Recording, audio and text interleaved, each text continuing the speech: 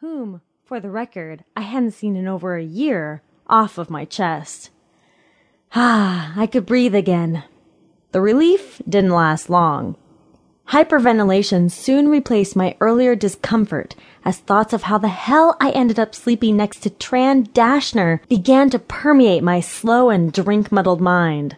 The last thing I remembered was twirling around like a record on repeat at Club Dusk with my friend Chelsea Fassett and her almost but not quite boyfriend, Keith Morrick.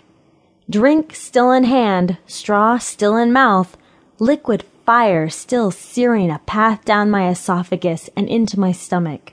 And then, nothing. Nada. Zilch. Just me and Tran Dashner, a high school dropout who suddenly reappeared for the purpose of feeling me up in my sleep after a year-long absence, during which I thanked God I'd never again have to see his hideously perfect face. And, once more for the record, when I said never again, I did not mean halfway through my freshman year in college. Just when I thought the spiraling disaster of my life had reached the lowest of lows, I was kidnapped and most likely pawed at by a raving-ass clown with silky hair and an extraordinarily large and probably pointed stick-up-his-perfectly perfect ass. Maybe I should just suck it up and kill myself already, because after tonight, I'll be nothing but a fried egg brain on 2 pretzel stick legs. Shit. Okay, I told myself. Okay, let's take this one step at a time. Don't forget to breathe. Breathe. The first step was to figure out where I was. I looked around. I sat in a bedroom, my back pressed against the puffy duvet of the bed I'd most likely fallen from. So that explained why I was on the floor.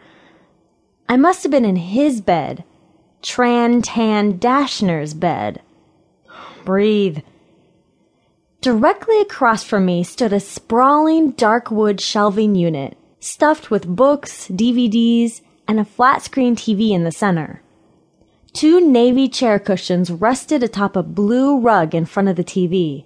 A half-empty bowl of stale popcorn. I could smell it from my place by the bed, sitting between them. None of this helped to slow the racing of my heart.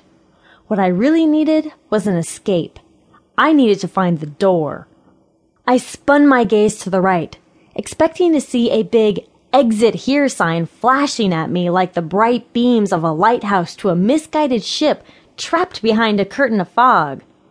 Instead, my eyes caught and held on yet another bed. This one occupied by the man who had to be Tran's kidnapping accomplice. Kidnapping, I told myself, seemed the only rational explanation for what was happening.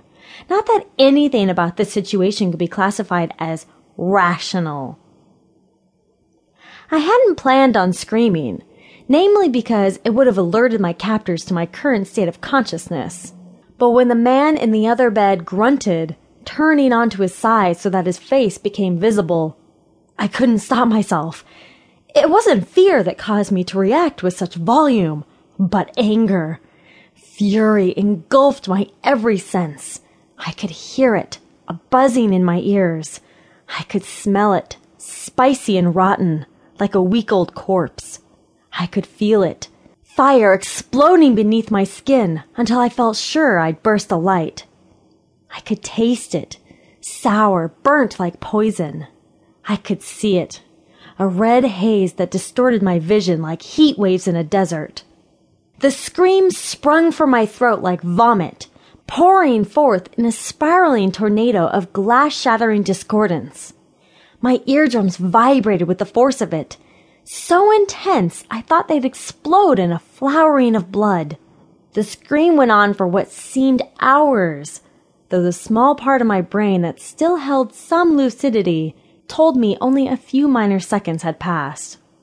When sound returned to me, the high-pitched, whining cry of a baby pierced my mind like glass slicing through layers of delicate skin. Then 3 things happened in surprisingly rapid succession. First, the man in the bed shot up like a rocket.